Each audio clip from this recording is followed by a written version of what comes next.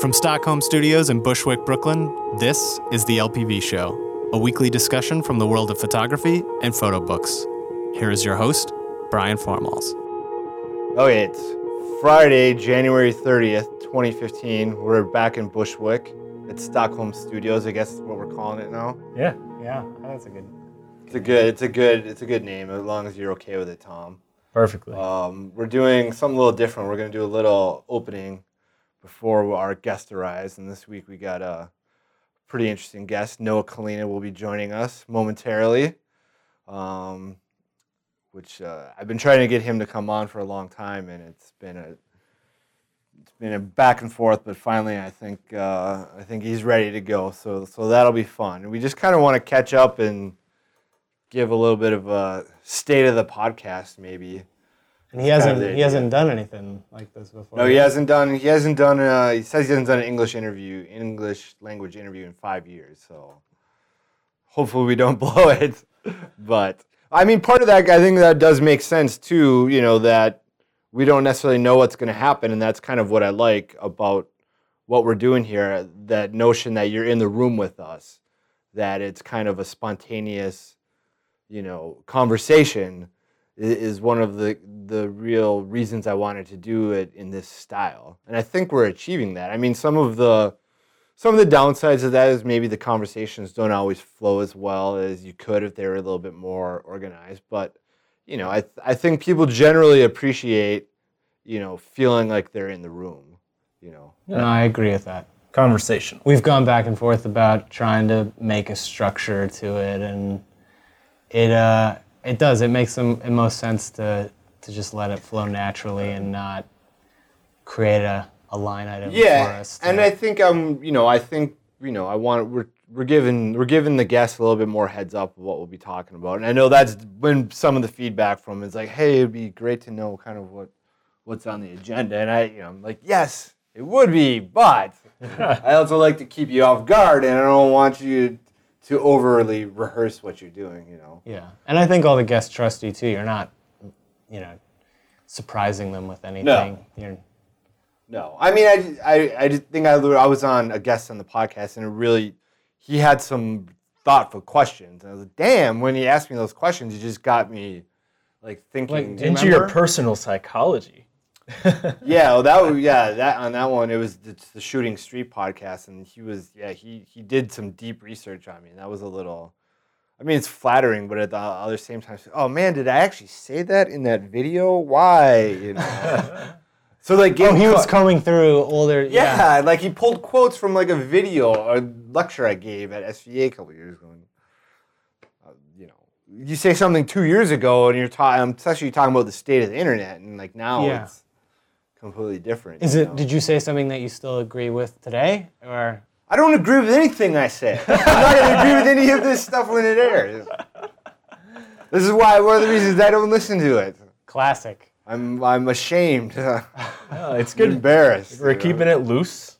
Yeah. Everyone's a little different. Sometimes people have more things to share than others, and sometimes we have more questions. Sometimes, yeah. I mean, I think that's, and each guest kind of appeals to their own audience. And I think we're learning that they kind of each have their own following online, and not every guest is probably going to appeal to all of our audience. It's only going to be those kind of core listeners that are going to tune in every single week. And we appreciate you. If you're listening and you're like, that's me, I listen to you fools every week. I mean, you're who we're kind of, aiming for. We're not recording it for us. We're not going to listen to it. Well, you do. I have to. Eddie hopes. I do. I listen. Nobody actually listens to it. It's all fake. Tom and I are the only ones downloading it. Yeah. We're all the... Yeah. Keep clicking. Brian thinks there's more people. Yeah, you think. It's a big ruse to inflate my ego. Well, I like what we're doing online, too, with Tumblr and the photos and all that stuff. I think that's working really well. And people have said they like the photos, and I love the big spreads of the book, which is kind of, really the core idea of what we're doing. So yeah, look at what we're talking about. I feel good about where we're at, so we're just gonna keep rolling with it and see what happens, and we're gonna bring on Noah in a few minutes here. Awesome. All right. Looking forward to it. Well, welcome to the show, Noah. Thank you. Thank We're you here for with Noah having me. Kalina, and we're back in Bushwick. Stockholm Studio. Stockholm Studios. Thanks for coming by, everyone. Yes. And I think Noah might be a little tired of us asking about his little slip and fall. But you know what I liked is that you directed me to this great Sarah Silverman tweet. So I want to read that because I think this is money. Slipped and fell hard, banana peel style. No one around saw my future. Yeah. That's like we all are gonna die alone in pain. I totally just tripped and fell like a week ago, and it was one of those moments too. I'm like, how many people just watched me do this? Yeah. Luckily, I mean, when this happened to me, someone was around, but there was nothing he could do really. He just was. Right. It was actually. I think I would have rather have been alone. Yeah. It was, he just had to watch me like It's just like, in pain. Yeah. Although I had my camera and it fell in the snow, and he recovered it pretty fast. I wouldn't have been able to do anything. So that was good. And was he just like, sorry, man, I gotta.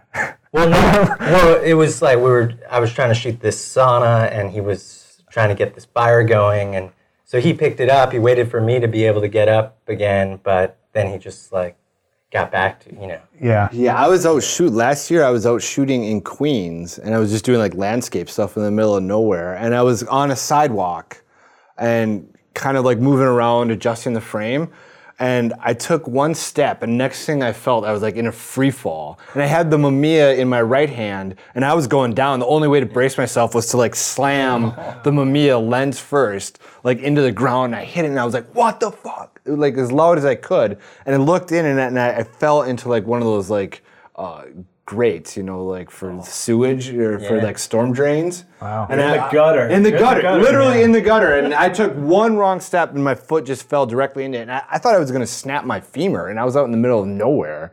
And like this woman was pushing her stroller, and she walked by and looked up at me. And then this guy who was kind of like driving by screamed out, I was like, "Are you all right, ma'am?" And I was like, "Yeah." And he just went by, but it was like terrifying. Well, when you're like on the ground, you're like, I don't know yet. No, and I was immediately like an idiot. I was worried about, it's like, oh, my lens is fucked, and like now I'm gonna have to go buy a new 80mm lens, and how much is that gonna well, cost? it's probably cheaper to break your camera than break a bone. Break your femur. You know, yeah, you could. so- That's like a. So just, The picture of your camera was painful to look at. yeah. yeah, luckily, like I got it fixed through me, and we're all good. But Yeah. yeah, falling it's. I have that fear too of on the subway stairs too. I'm like, this is fine now, but 10 years, 20 years, 30 years from now, I mean, it's not gonna be good. But anyways, we'll stop with the depressing talk and. Yeah. Although watching people slip is really fun. Yeah. It's pretty hilarious. The first thought that came into my head is like, you could go onto YouTube and just probably find a million compilations, Yeah. And if anyone who's listening, you go onto YouTube and search Noah Kalina, and then you can go down that rabbit hole. See what happens. Yeah, don't do that. Don't do. But you just put out a new book, Primed, Yeah. which we're holding right here, and essentially That's right. you took photos of everything that you bought on Amazon Prime. Just about. I mean, I took more photos than what's in this book. This book, I actually edited it more to things related to photography or like my photography business. In the big picture, there's like, great concept. but because I do order things like kitty litter and yeah, exactly. and that didn't make the cut. I'd had to cut it down, but I basically do all of my shopping on Amazon. So Because you had to start it out as the Tumblr. yeah, It was like a Noah. just another side Tumblr that I would do for a little bit and then ultimately abandon. But that's like, so how many you got? Because you have a lot of different projects going on at once, Yeah, and because you don't have a couple Tumblrs, you do. I like the hashtag. You do hashtag projects like on Yeah. Instagram. yeah. Well, if we want to get into the Instagram thing, that's the thing we could get into. We'll But get into it. It's like I see it. It's like a medium. It's specific, almost specifically for that. Yeah. But No, we that's can- what I we like. can go- I mean, yeah. that's.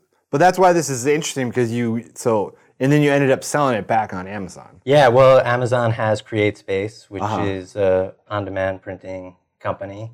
So I'd seen a book printed on CreateSpace a while back with photos, and I thought it looked okay.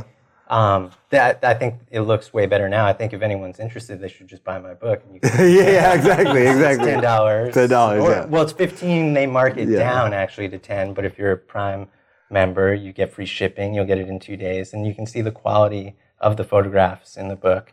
I mean, the pages are kind of thin, but I space them out. Yeah. So there's not one on every single page. Yeah. So it bleeds through a little. And then bit. each photo has like the description of the products in there. Yeah. But is it? I mean, see, this is why this messes with your head a little bit, because now I want to get into all these like conceptual questions, but then I feel like that might ruin it, you know? Well, I don't. Because think like so. you could talk about like a commentary on like consumerism and how we consume products and How did you come to up with the conceit for this? Yeah, well, I mean, I was sort of interested in the. Well, I guess in a way, I'm sort of always looking for ways to make some money. right. Doing photography, and I mean, one really cool thing about the internet and Amazon is the affiliate program that they have, right? So, and if you're not familiar with it, if you can sign up for that program. Oh yeah, the link to it'll be to my affiliate. Yeah, so go and buy a lot of them. We'll both. If you have show notes, you should, make sure to put in your code for the link to buy my book. Exactly. And when I reblog it, I'll just change it. yeah. But so what's interesting, you put that in. So let's say you take a picture of your camera, and you find it on Amazon. You get the code, you plug it in, and then if someone clicks on that link and goes to Amazon, they don't even have to buy that camera. It's anything that they buy on the site. Yeah. You get a cut of. Yeah. So I was like, I've been seeing a lot of people these days, like they definitely like sell out their platforms from Tumblr or Instagram. Right. And it's like, well, let's take this into my own hands a little bit and like sell these things sort of, and see what happens. Right. And I think what's interesting about this is, even though, I sold a decent amount of these, I'd say like mid double digits, but I, and make a couple bucks per copy. Right. But then I made hundreds off of the random shit that people buy. Right. Yeah. Exactly. Because now they're hooked into your link, so it's like whatever. Yeah. So, but what about in terms of like the photography? Because there's also a lot of that product photography too, which is big because people, even if they're making their own products, they got to take their own pictures. But then you also have the aesthetic of these people doing these, basically taking that product photography aesthetic and using it for other still life and stuff. That was definitely on my mind. Yeah. I mean, still life has become very popular these days, and like doing random juxtapositions of like, let's put this lighter on top of an orange. There's no colored seamless in this book. Well, why not? Well, I just don't have any. Oh. And I keep thinking maybe I need to buy like a pink and a red and a purple seamless, because that's what. But aren't you a little behind the curve now on that? Well, I think it's too. I mean, that's why it's not in there, because every time it's like I'm only doing this because that's what's cool. Right. I mean, you always kind of adopt the aesthetic to the specific project. I mean, you also shoot. You shoot these bucolic landscape stuff that's all shot on the phase one and what have you. Probably meant to be. They look really nice when they're very big. Yeah. The problem is it's hard to make prints that big, because even when you do, it's like, then what do you do with it? Right. You have the, if it's not like framed, it's just in a tube. Yeah. And then what? But you're kind of like hedging your bets on the future, right? Yeah. When the time comes. I mean, that's what I like to think. But, it's funny because, like, ultimately, even a normal size book primed is kind of small, but, like, it's not that big. You could get away with a lot, you could have shot it with the iPhone 6 for sure. Probably, I should have. It would have been. Right. But that's why, like, you had the pictures that look like this, project too, which you shot basically all on 35 millimeter film that you pushed to whatever, no limits, and you were mimicking that aesthetic too. That's like one thing I've always kind of learned from him, Noah following him, is like he adopts the aesthetic to the medium. Right. You know? And like it goes back even to the Instagram and the Vines that he's using the specific medium. Yeah. So I've always thought that was interesting, where photographers normally get pigeonholed into like their specific aesthetic, but these days it's not really. Why do that? You know? Well, I think it's easier to sell yourself when you are one thing. You know, if it is, you know, oh, he takes fashion photos, like let's hire him to take fashion photos. You know, the problem with that, you know, is like, first of all, it gets very boring.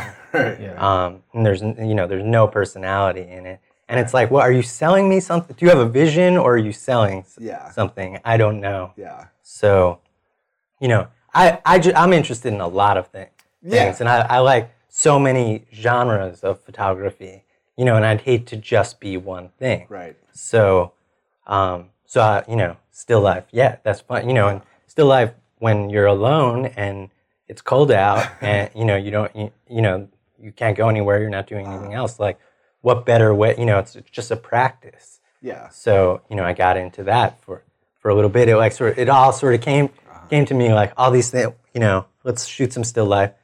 What do I have? I have all this stuff that I got in one particular place. So is it just like the idea kind of like pops in? I mean, obviously the idea is in the it starts with one thing. You know, it's like one picture. It was like, and I don't even know what the first one was for this project. It might have been like the jam box in my bathroom that has like this green counter. You know, and I was like, I really, you know, how can I keep doing, you know, just trying to make pictures like this, and what else do I have that I can do? And then, you know, I figured it out. I like went through my Amazon orders history. I wrote down everything that I bought, like, you know, and then just slowly crossed them off the list. Right.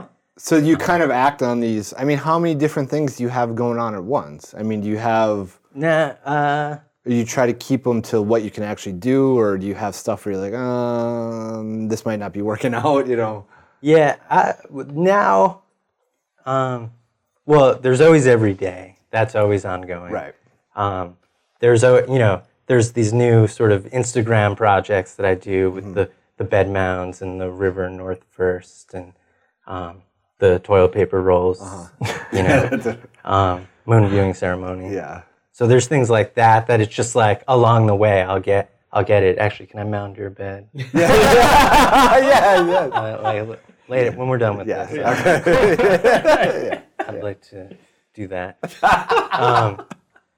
So, you know, there's things that you can't do every day, but you know, I'll go and do them when I can. You know, and then like big project. I mean, a lot of my stuff is like it's about time. You know, it's about like things that happen over a long period of time. Right. I actually think Primed will be even more interesting to look at like in 15 years. Oh, definitely. You know, when you look at that. So you're just this is it. You're done. That's it. Well, I might do. I've had idea. It's done for now. I might have like something I'd like to do with it, but I'm going to put out other things. Right. Yeah. You know. But you also, I remember we talked. I mean, I used to come over to your old place in Williamsburg every once in a while. We'd look at prints and books or what have you, and I just remember you always saying, it's like you have this kind of big vision for like your master, the photos that you really are like, those are the ones that really get you going, you know? Yeah. And you're just kind of, is that the same thing where you're just waiting until all of that crystallizes to see what you have? Or are you looking for somebody to kind of intervene and say, this stuff is awesome, let's do a book, you know? I think there's a little of both. I mean, and I think, you know, the short-term project, that's why they're important to me, because I can get them out and just shoot and like, make things and do a project in 6 months. You know, while there is that other work that I'm doing that does have to take place over a 5-year or 10-year period of time, and you know, there's really nothing I can do with it in the time being. But I think it's I mean, I think it's interesting that you're also like, you have all these kind of, I don't know what you want to say, they're of the moment and they're very kind of conceptually oriented. Probably. But then you also like taking these very traditional landscape, trees and nature photographs, which are basically old men photographs, kind of, But that seems, and they're, beautifully executed, and it's one of your things. So you kind of have this spectrum of. I know, it's really confusing. But that's what makes it interesting, because I love. That's the most entertaining part about it. Yeah. Well, I love beautiful things. I mean, it's true. I mean, I just like when the light is right, and that tree. Yeah, of course. Tree, I don't know. It's just like it's. You don't want to get. I guess it could seem cheesy, but it just is. It's kind of awesome. It's like it's just living. Oh yeah. So and how have you found? Because you bought a cabin or you bought a house up north, and it's in. Is it Berryville? Yeah, you can say that. Berryville. Okay. All right. So you moved up there, and that's kind of like you split your time between there and Williamsburg, right? But how has that been, like being out of the city? Well, I mean, I feel so good up there. It's funny. I rode the subway yesterday for like the first time in a couple months, and like I feel sick today. I used to feel sick all the time when I was here, and now that I'm up there more, like I feel great. Like the air is so much better. I sleep so well, but. It's great. It's great being up there, and like I love to drive around, and I love to find things. And, I live in a place that is foggy like all the time. Yeah. Like when the conditions are right, like it rolls in, and it's just beautiful. Get up early, all those things. So it's great. It's great, and it's great to be able to split the time to come back here to get some real coffee, to see people, to. I'm down here. I had a shoot and I had some meetings that I was doing. So, I'm not too far, but it's far now. Right. Far now. Oh, I mean, it sounds ideal to me. I mean, but you're originally from Long Island, out in Long Island, right? Yeah. And like I've been going out to I'm fascinated with Long Island. Like last year, I've been getting on the train and getting off at the random Long Island stops. Where should you go? Well, no, what's your hometown? Maybe I should go there. Huntington? Did I go to Huntington yet? No, it's fine. It's fine. It's the suburbs of New York City. Yeah. It's not like shitty suburbs where it's like all the houses look the same. No. Like where I grew up. I grew up in a bunch of different houses around the same town, but they're just cool, interesting homes and all. Well, because it has that deep history of American. I mean, it's some of the first settlements in America were in Long Island. Right? Well, you could find, there was, in the town, if they're still around, like in Huntington. Like I remember, we went to colonial homes. There's where the rooms are, the ceilings are short. I guess for heat. I mean, I've been stumbling into like some of the parks and then around the water too. I just kind of like that. You have these very wealthy areas, and then it's also kind of America's first suburb too. And there's definitely train tracks. Yeah, like they run. They run, and it's there is like a divide along them. But to me, it was a similar impulse where I had to do something to get out of the city and kind of break up from just walking around outside my apartment, and I just had to, and like this was the thing. But you get out, then you start walking around, and because I grew up in the suburbs too, so all of a sudden I got this wave of kind of like nostalgic feeling of like you walk around in this neighborhood and you can't hear anything, and you're like, why are there no kids outside running around? So you're just getting off the train and walking around. Just walking around, for 3 hours, and then I come back home and I read everything I can remember. So I want to do that for like a couple years and then see what happens.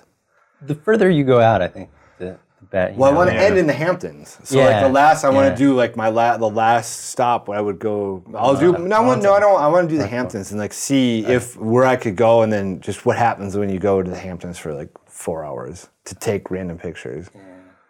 Probably bad pictures, but I'm sure you can find something. Yeah, it's hard. It's hard when you're from a place. You get used to it, and you're like, this just sucks. Everything around you sucks. Yeah. Like I want to. I don't know what's out there that's sort of uncovered. Oh no! But I hope to see it in your photos. And probably not. I'm shooting black and white medium format, so it's very. I'm taking. Make it blurry. No, I'm not doing that stuff. It's very Robert Adams kind of like it's. But I mean the same thing. It's like I like doing the same thing where you take an aesthetic and you kind of apply it to a situation. It's like, well, I like using black and white in this situation, but I also like shooting 35mm color. Yeah. I mean I just think that these days you can kind of, I don't know. It just seems like that's what people do is you adopt the different aesthetics and for what you want to do rather than like this is just how I shoot. For sure. And you make rules for yourself. You know, it's like this project, like I only do this. Like you make work in those confines and like it helps. It just 100%. I mean, and even if something doesn't necessarily come out of that project, I have the photos and I may be able to apply them to other things. So like I do a lot, with trying to create different edits and mix stuff up and that sort of thing. So I think, to me, there's always value in making the stuff or in creating. But I also, we have this. I want to get into the Instagram and Twitter because I like, because I like with Instagram, like how you've always used it for those hashtag projects or specific things, and you kind of do one photo a day, and I try.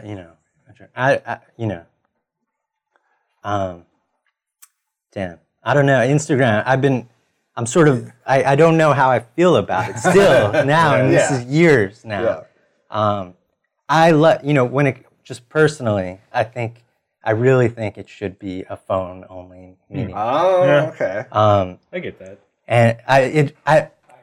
Yeah, I mean but this is an old man talking, right? Like an old. I'm a web guy. yeah. I grew up on where we had web pages. Yeah. So I think it should just be in the moment. It should be very recent, like within the last. That's like that's what's funny because I'm using it for the opposite way. Right. Yeah. I know. Yeah. Well. Yeah. I don't. Not your work, but it's like work that when I see people putting photographs up like that they're taking on their 5Ds or whatever, it's like get a website. Yeah. Right. Like that's use this as a platform for something else to express yourself in a different way. Like not just to try to get followers, like based on like your top shot work. I like using it for different edits. So I clean everything out. I had my main account, and I had like what happened was I had 1,000 or some photos on there, and I scrolled through it as trying to be outside of it, and I'm like, this is boring. Like my phone photos are just very mediocre versions of my very mediocre. Like this is boring. So I was like, I got it. I don't want this out there. So to me, the only way to do it is like, okay, I'm going to use this to try to like do different edits. So I would do different edits and then clean it out.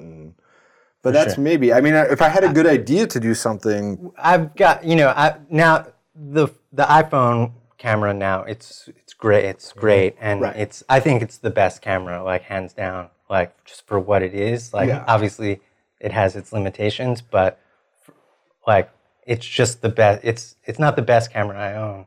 But it's the best camera. Yeah. But when you shoot with it more, like you start like when I used to shoot with the pictures that look like this, it was a Yashica, right? Like, and that was my point and shoot camera. It was in my pocket. That's what I would do.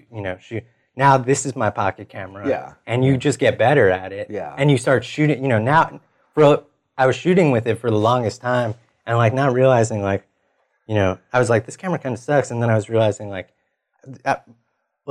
the lens was smudged. Oh, I got, like, if you got to treat it like a camera. You got to treat it like a camera. If you treat it like a real camera, it's actually a really good camera. Just wipe the lens before you shoot with it. Step one, hold steady. Like it works just like a normal camera. So now I take a shitload of photos with this thing, and I had to actually start archiving these pictures now, which is something I was never really doing before. I was sort of just casually backing them up, and it's not, now, I shoot more with this thing. So if you take the stuff you post, is that photo from that day, or are you going into your little archive and saying this is mostly good? It actually feels weird if I wait a couple days and then post something old. Like it feels, and I'll look through and be like, it feels like this is the Insta. Yeah, it and I don't ever like to be like use the throwback Oh, right. Hashtag Well, now like you're I see. making me. Now I'm gonna have to start thinking about this again. I was gonna clean mine out anyways It's and try okay. to do something. Nobody different. follows it.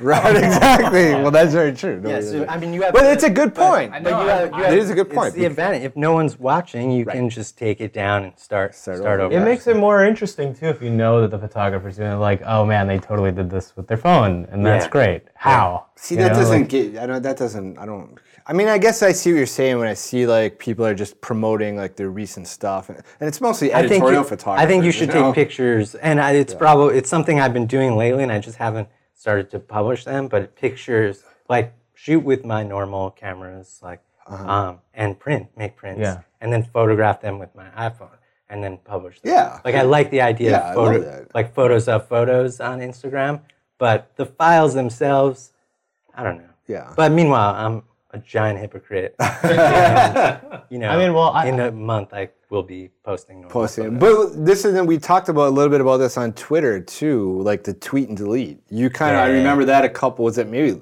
I don't know what the timing on this shit. We're in internet science, so who knows when. But I remember you was like, It was yesterday. it was yesterday. But you had wiped out all your tweets because Yeah. you're like, why That was should one I of the have best this? things Why I ever have did. this? Why have this stuff archived? Well, it's not. Yeah. Writing is not my medium, and like I was looking back at it. A lot of the stuff I say is topical. Right. I'm just responding to something that's happening that day, or like what I'm doing at that moment. So in a week, when you look at those tweets, like there's no context Yeah. for them, and it was embarrassing. Like, My old photos don't embarrass me as much as my old tweets Oh, do. yeah. So I can keep those up way longer.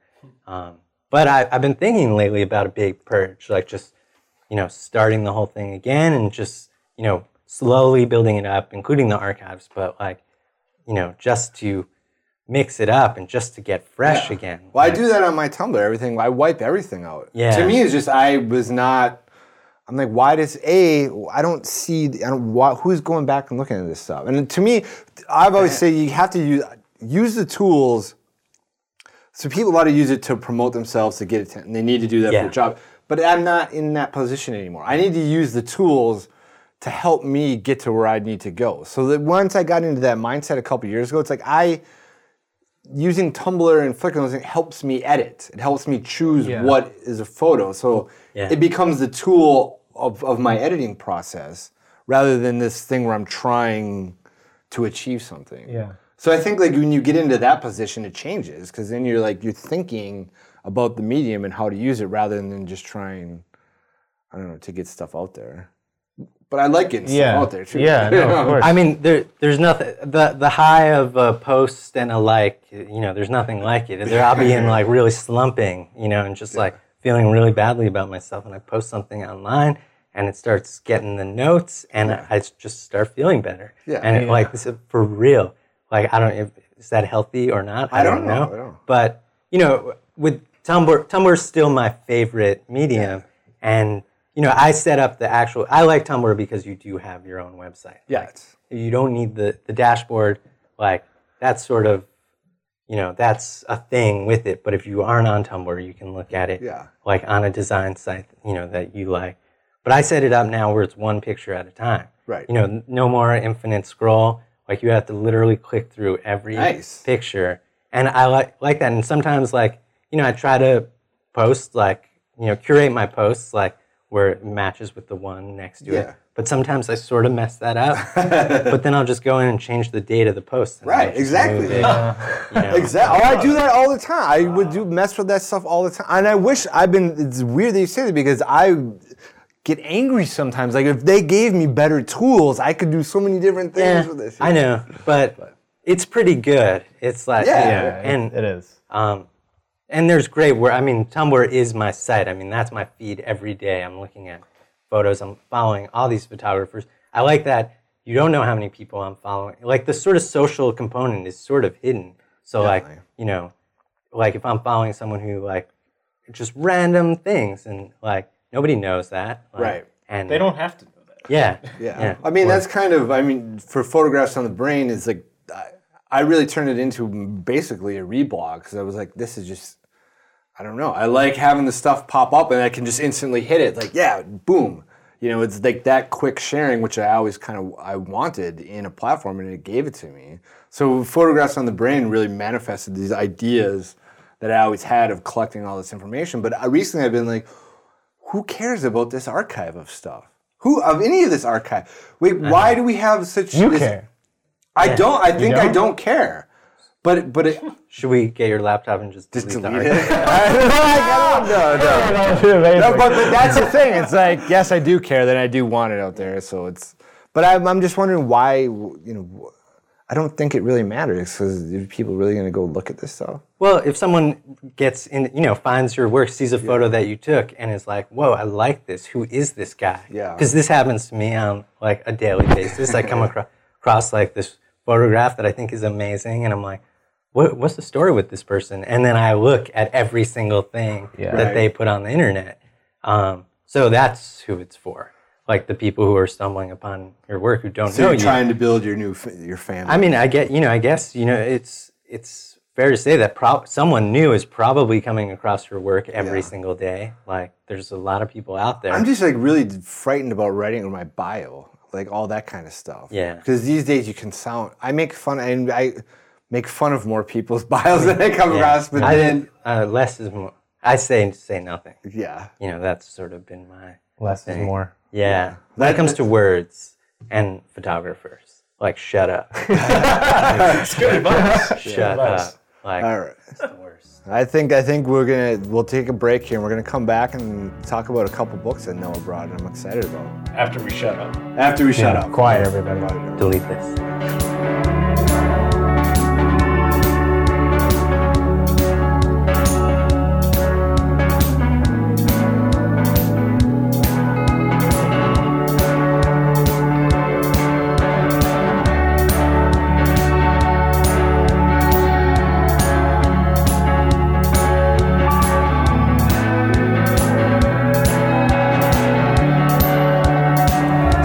Yeah, I mean, it's just time. You just got to stick with it. Obviously, it's like anything.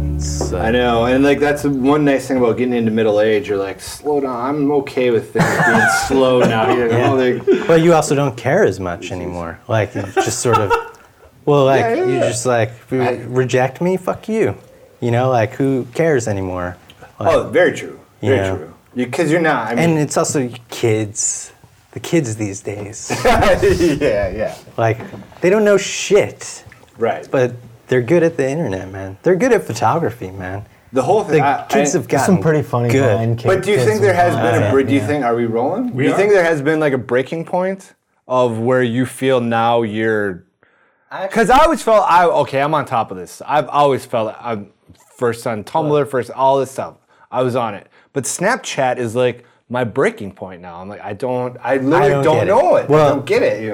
I follow a few people on it, but like the interface is just all wacky to me. Right. One time I was like, what happens like if I do this? And then it published to the, like, Yeah. and I was like, no, how do I delete this? Yeah. Like, it's my feet in my bathroom floor right now. Like, this is not what I wanted to put out Yeah. in the story thing. It's like, yeah, I don't know. It's what I like the concept though. The the disappearing photo. But do you think there is a point where this stuff is like it's just built by young people for young people, and if you get to a certain age, I'm sorry, you don't get it, It's not for you.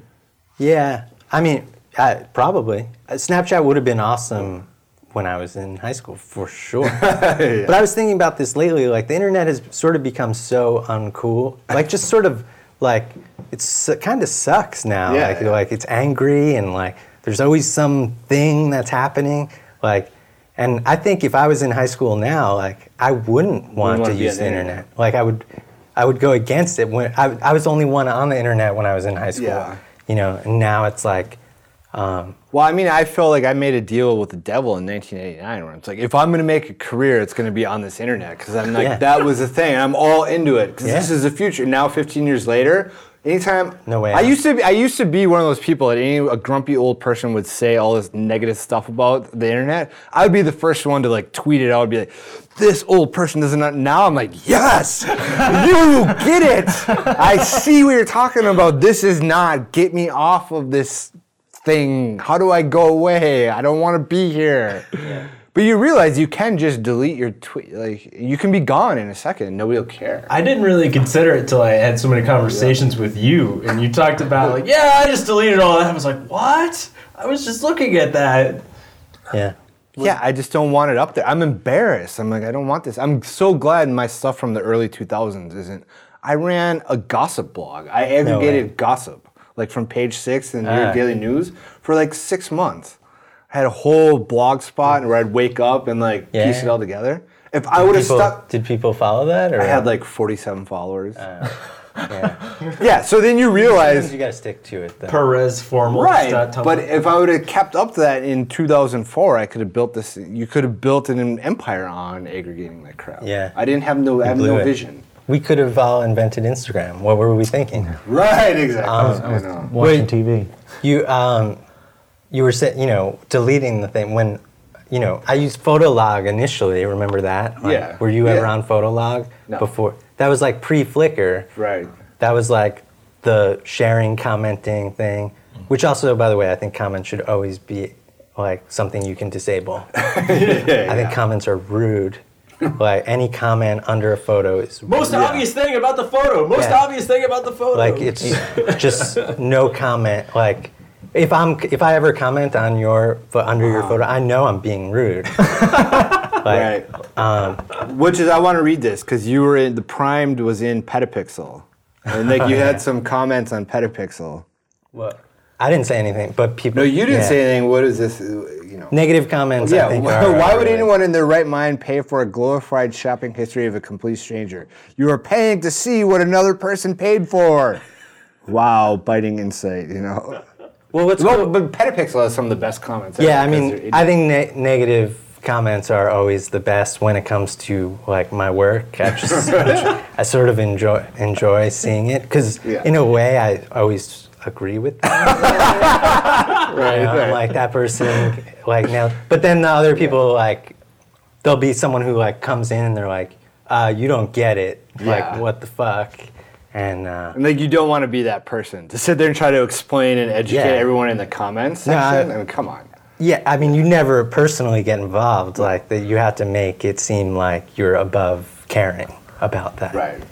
So cut this out. No, we're fine. Come on. Well, let's talk about this book. So Noah brought a bunch of really great books. I remember when I was going to your place, you would always pull these out the shelves, and you have a great collection. I mean, it's pretty good. Yeah, I mean, I wish I had way. I want to get to that point where people send me books.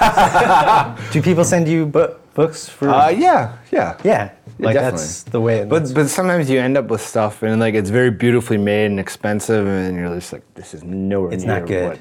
It's not good, and it's like, not. What do I do with this now? And then it builds up. I mean, I guess like Soth was doing that thing where he just like recently received, right. and that's like a kind of good way to acknowledge it came in, but you don't have to say anything about it. Right. So if you send him a book, he'll put it on his. Well, I'm sure you blog. can riff on this somehow. Yeah, I was thinking that. I mean, I tried to start it actually on my Tumblr a couple years ago, and then I was like, it was getting to the point where I wasn't posting enough of my own stuff, and it was just gonna look like. And you didn't want to be like an aggregator. Yeah, exactly. Right? So you really, it's it would have to be its own Tumblr or something, Definitely. But then nobody follows it, and what's the point if there's 5 people following you? Okay, so the book we're looking at right now is Joe Sternfeld on this site, Landscapes in Memoriam. So let me just read. I'm going to read a couple paragraphs here. Okay, in this sobering collection of photographs, Joel Sternfeld looks at 50 places where violence has stained the American landscape. Arriving long after news photographers have gone, he presents us with the landscape that is left behind, the ordinary sight that remains after the tragedy. Free of the sensationalism of contemporary reporting, these unadorned images and the brief text that accompanies them have a surprising power, allowing us to complete the meaning of what has taken place and what has been lost. I'm going to end it there because that pretty much hits it. So essentially he's taken these beautiful, large format photographs of places of violence, The first one is... Where those violent things or like crazy things things have happened, yeah. And you see that idea. I think it's been repeated a few times now. But was he like the first one to do it? I don't know. Terrence Simon did one, right? Didn't she? No, she took. Oh yeah, she took brought the people back, the innocents. yeah, Right. the innocence, right? Domestic people were the violence, and then went back to the scene of the crime. Yeah. But no, this is so we're at like the first picture is Mount Rushmore National Monument, Black Hills National Forest, South Dakota, August 1994. In 1868, the federal government deeded millions of acres in the Black Hills of South Dakota to the Great Sioux Nation. 9 years later, when gold was discovered in the area, Congress broke the treaty and took the land back. In the 1920s, the state of South Dakota, eager to attract tourists, commissioned a sculpture to carve a colossal monument into Mount Rushmore. The Sioux still considered the Black Hills their own sacred land. In 1890, the Supreme Court awarded the Sioux $17 million plus interest accrued since 1877 as compensation. The award is now valued at nearly $300 million, but the Sioux continue to refuse the money to seek title to their land. Ugh, that's the type of stuff that just gets you pissed off, you know? Yeah. There's this. You can go ahead. I'm just gonna find this picture in here. No, but that's.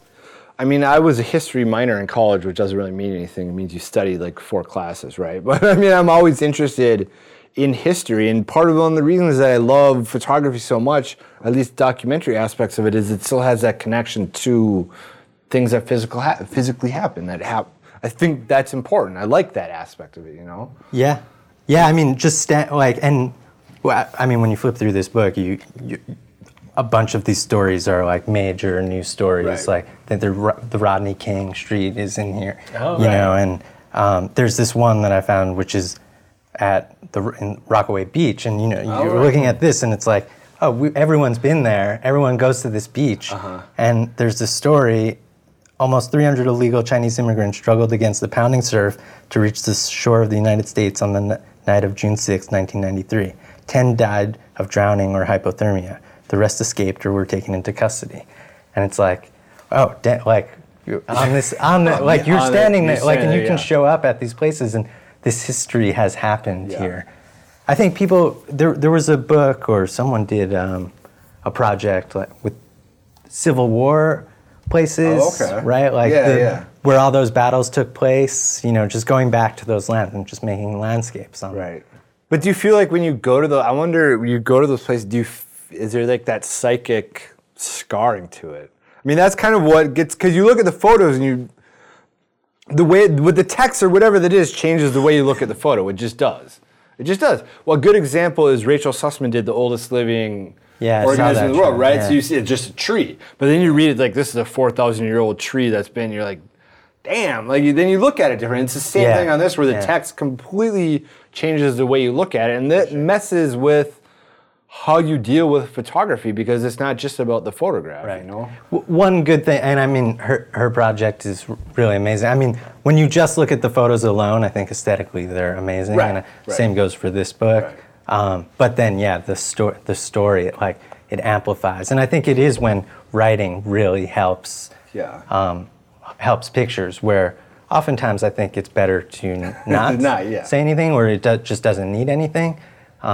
Projects like this are really great. And you look at it and it's a beautiful photograph, and then you read the text and you read about what's happened there, and it makes some kind of significance that it's just beyond the beauty. You know? But it also reminds us that all the landscape has a history, or like this apartment has a history. Somebody lived here before you did, and all that stuff. I mean, we value everything that we're doing right now so much that we hyper document it, but they didn't necessarily have that ability in the past. But stuff has happened here, you know. I don't know. I mean, history. When you really dig into history, it starts to mess with your head in an uncomfortable way. I think, you know. I don't know.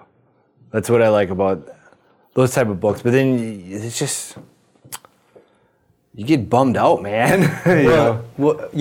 You also get bummed out when you have the idea for a similar project. Right. When you came into your head what if you do something like this, and then you find out this master of photography did it 30 years ago. Yeah. And then what can you do with that? How, if you wanted to do something like that, how do you make a spin on it? I mean, I'm a fan of true crime. I watch trashy true crime on TV. That's what I watch, about, murder stories and crazy couples that go on murdering sprees and all that. So like I'm definitely interested in Christian Patterson's Red-Headed Peckerwood is one of those books that I thought was like, oh, he's reinterpreting this, bloody historical event in a new way through photography. But I just haven't figured out a way to deal with it really, But I feel like it's one of those things where the stuff that you're interested in outside of photography, you have to synthesize it into your photography because that's what you're interested in, that, right? Yeah. So how do you bridge that gap? Nobody knows.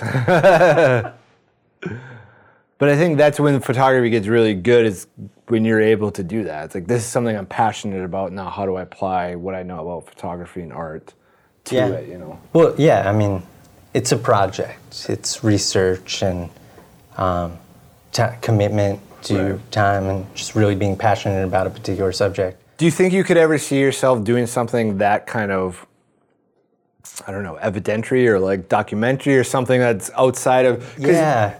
I have something that I'm trying to, a couple that I'm trying to do, but it requires, it's definitely like sort of hitting the road and like plotting it out ahead of time and then, going and doing it and committing some time to. But it is like, it's the research up front and then being like, will this be worth it in the end? I don't know. So do you feel as you're getting older, maturing as an artist, that you kind of want to take on more serious? I mean, not to say that what you take on isn't serious, because you do stuff that's...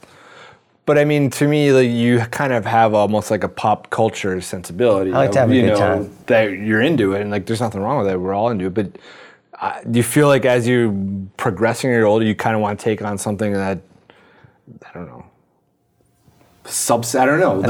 I don't know. Maybe See how it plays out. Yeah.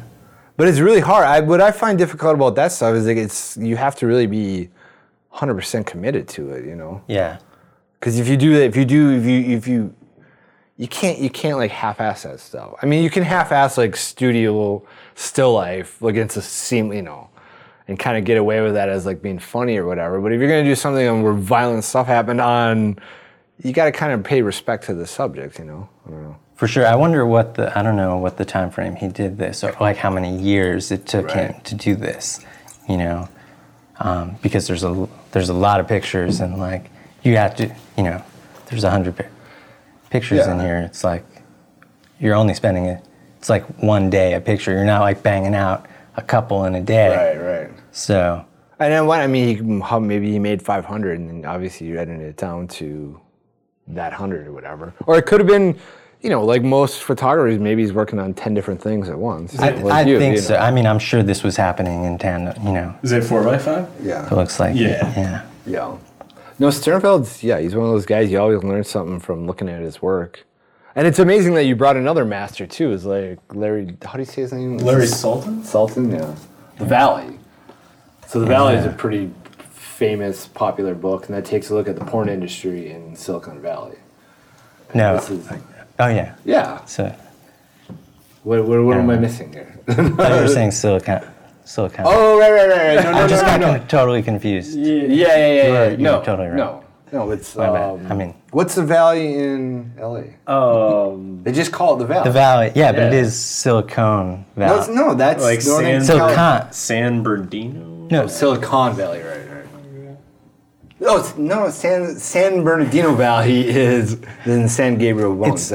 It's affectionately called Silicon Valley. Right. Oh, okay. Like because of the breasts. Yeah. Oh! Right. 3, 4. Oh, right. Oh. But sometimes I confuse the con and the cone. But it's just... Con is the tech. See, I was saying, Silicon Valley, and I was saying silicone, so I was... I think you said silicone. I did say silicone. I don't know my California geography. But it's a San Fernando Valley, is like the porn valley. That's a suburb. Yeah, where a lot of the porn is made. Well, or was. I think still. Is it still? I think still a lot is. I mean, it can happen anywhere. My feeling is that a lot of it comes from Czechoslovakia, but I don't have first-hand understanding. Don't they have some law where you have to wear contraception or something? Right, exactly. I don't know what happened with that. If that is still, if that was a thing that they're. I don't know either. The porn that I watch, it doesn't look like it changed much. Right.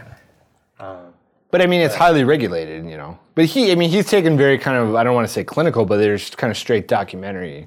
These pictures are so good. Yeah. Like they're, you know. And I think the first time I saw this book, I was just totally blown away. I mean, I've always been into this subject matter, you know, the sort of behind the scenes, the Boogie Nights kind of. Yeah. Like, and the way he executes this book, which is really, like, you really get that sense that he's stepping back, you know, you see sort of through the bushes what's going on. No, I mean, every picture is like composed. I mean, you have this picture just of poolside, and you wouldn't, out of the context, you wouldn't really know, but then you know what's going on here, you know, outside of the frame, and then you're, I mean, this guy's a master. What do you want me to say? I can't remember the last time I've seen this book. Maybe I've looked at it once or twice, but you kind of get into it. Yeah, I mean, this is a book I think everyone should have in their collection. And I don't think it's out of print. I think it's like, maybe Multiple it is. printings. But you do a lot of, so how much of the kind of, I don't know how you want to define it, but your erotic, how much of that stuff do you put out on the web and how much do you keep? A lot of that stuff now has become, I still shoot it and it just doesn't go online anymore. Like, because I want to make a book of it. Yeah. And I feel, you know, it's funny now. It's like, you don't want to put it on the internet. You want to save it, like for like it's once that kind of work goes into a book first, then it can go on the internet, and then it, you know, you can be like, that's why I think we art. should talk about it, because I remember you showing me all the prints and like this stuff. I was like, it felt different. Like this is like how you were really connected to what you were doing, and the lighting and the way you were approaching it was. Like, there's something here that's like. He really gets it. So I've always been curious, like, when is this stuff going to come out? So it's one of those, like earlier I said, are you kind of building this big, huge project on it's, it? You know? I mean, it's definitely ongoing, and I think it's actually getting better. A lot of it, I'm just holding, and I think a lot of it too. I think just gets stronger the longer I bank. You know, it stays in the bank. Right. You know, it's like. So it's really about keeping it until it's ready, rather than you don't want to change your image or something along those lines. And I think, like, you know, to a certain degree, you know, the internet in a way feels a little more conservative. I mean, especially with Instagram, like, there is no nudity really. There's no, like, you can't even go there. So, you know, it's like, let's make this work. I don't want, and meanwhile, I do work commercially and editorial, you know, and it's like the sort of way more erotic stuff. It's like, we don't need to have that out, like, just on the internet all the time. Yeah. You know, but I think when I was publishing that stuff, I was more popular. Oh yeah, like, definitely. And that, you know, and that, it was like 10% of my work, or, you know, but it was like 100% of what people would reference. You know? Well, it's kind of interesting because I see some of the stuff that I know is on the periphery or kind of like that. I was like, oh, you know, I've seen the real, you know, the stuff where it really pushes the unedited stuff. Yeah. And it really, I mean, I'm not just trying to fire. Like, it is, it's tight stuff. Like, you put your lighting together and your subject, and you have that. I remember you said something to me about desire. Like, you made a comment of, like, where you don't see a lot of desire in the photographs from certain photographers, like, where is the desire? But you see in that, it's like you're directly connected to it, you know? And what do you think? Do you think people are afraid of that subject matter to, like, push it? I mean, there's a lot of random dudes going out and hiring models from Model Mayhem. Well, I think that's what it's also become, you know, it's sort of gotten really watered down on the web, and it's just like, you don't want to be one of those guys. I think the work is just as valid, you know, I mean, I think it now you just have to hold it a little closer to your chest, and, you know, hopefully one day I will put it out. We wait for that big book deal, huh? Yeah. Do you know anyone? Do I know? No. I'll publish it. No, maybe in 4 or 5 years. I don't know. Well, they might be ready by then. Yeah, I mean, that was the stuff when I saw it. I was like the most excited about that I saw. I mean, I like the pictures that look like us. Yeah. No, I mean, I thought you have so many different things going on, and it's tough to, you know, play stuff in. Well, and it's nice to see the stuff that, you know, you don't really see. You know, it's like not the unpublished stuff. It's like But you also, when I would visit your place, you always whipped out a lot of the prints. So making prints and editing that way is very important to I make so many prints that like nobody sees. You know, like I started doing it almost like daily. I just make prints like the last when I go back upstate and I get in my studio, like I'm gonna just make print like it's almost like a print a day. Yeah. You know, just to get it out there. I love having them. I don't know what I'm going to do with that. You know, sometimes I bring portfolios around, but really it's like I just like having them. So do you put them up on the wall and do you have different edits going on and that? Yeah, I have a lot of boxes. You know, I would spread them out. But you just like, so when you're printing, do you go, is it like you're making a serious print or you're making a work print? I mean, you look at it and you go back and make your tweaks in Lightroom or Photoshop? If it gets smudged or something, it's work print. I mean, I think they're serious. I mean, I think the prints I am making at home in my studio are like really good. I have no problem selling them, but I don't necessarily protect them right away. You know, it's not like out and then they're in a sleeve and then they're in an archival box. So it's like they sort of become work prints because they just get tossed around and everything. But, you know, I mean, when you get into printing, and especially printing at home, I mean, there's so many options of papers and, you know.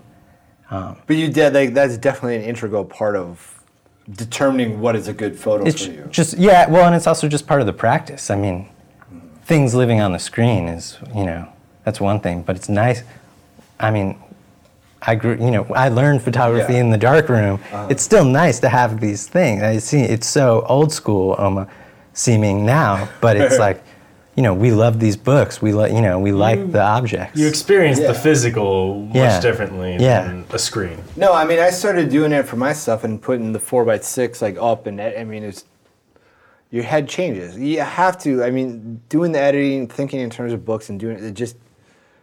I don't know. I mean, I feel like I'm talking to like a naive perspective on this, but it's an obvious thing that you have to do to kind of elevate your photography, and you do. You 100% can tell the difference between the photographers who take that part of it seriously and those that don't. You know, you can just see they're better editors. They have a better conception of what they're doing. So I mean, you have to. You got to do that shit. But it's painful too, because you see it in the print, and it's like it doesn't work. Yeah, it doesn't work. You know? It's expensive. Like it's a commitment. Yeah, it's weird. I just had a meeting that I was showing my portfolio to someone. It was at a magazine, and she's like, "Oh, you have prints? It's not on an iPad." You know, and I was like, I've never brought an iPad in, or like if I did, it was like a supplemental thing, and I never even got to showing it. It's like. I could just send you a link if you wanted to look at a screen. Exactly. So, You're serious. You have prints. In a way, like the prints is like, it's just like so you can meet me in real life. You know, it's like I have this box of prints. Let's talk face to face, and otherwise. So you're still going out there and hustling meetings and trying to pick up clients and doing all that. I did a couple yesterday. I mean, I don't like to. I generally haven't really had to people just call they just see the web stuff on the web, but I do it. I mean, I don't know. But that's you're definitely, to me, you're view yourself as like an artist first. You know, you're you're a photographer, you're an artist, and like that's the stuff that's really important, but you also have to eat and make a living. Yeah, you gotta do that stuff, right? I like assignments. I mean, I like making, money because I have to eat and do all the things. So like that's, but I like getting asked to do things because it just photography, it puts us in these situations that we never get, would normally never get to be in. Right. This has been said a million times, but Sure. I've been fortunate enough to be asked to do like amazing things and go amazing places, and it's. I really liked the GE project you did. Yeah. Like I think that's another example where you kind of take, like you understand this editorial / documentary aesthetic and you try to apply it to yourself. So And it was like for this big brand, and he's doing it. But you also you kind of subverted it a little bit as well, because you went out and did your own photographs while you were on site. I made an edit that I put on my site that was like pretty depressing. I just since taking it down, I just have like the jet engine stuff up now. But the first round that I did with them, it was definitely the low end factories, like in the Midwest and South, and it was like. The workers there were hardcore, like union people, like some who would walk out when we came in because they didn't want to be photographed. Like they thought if they were going to be photographed, they'd have to be paid extra for it. They wore like union shirts that were like, aggressively angsty against their own employees. Like just like these crazy union shirts, and it was like GE was hiring me for this, so they would never publish any of those, but I sort of have, like, they never said, You can't take them. You took the pictures. I took the pictures and I put some. So how quickly, when you got into that situation where it's like, I got to do, like, yes, I got to do the work and I got to do the assignment, but I'm also going to do my. Well, it was just we were sort of like, I went with the art director and like a producer, and we were basically led through, it was like tours of the factories, and they like took us station to station.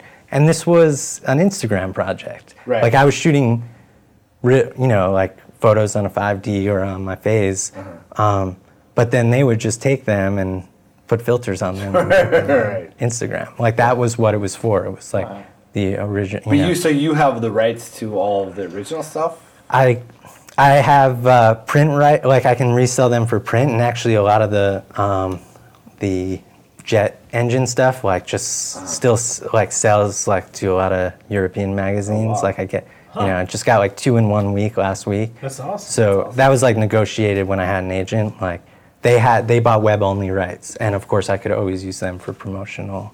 But you can use the full edit you have. You can use for any art you want, right? I think so. I don't know. Yeah. Nobody's ever said anything otherwise. I mean the same thing with Disney.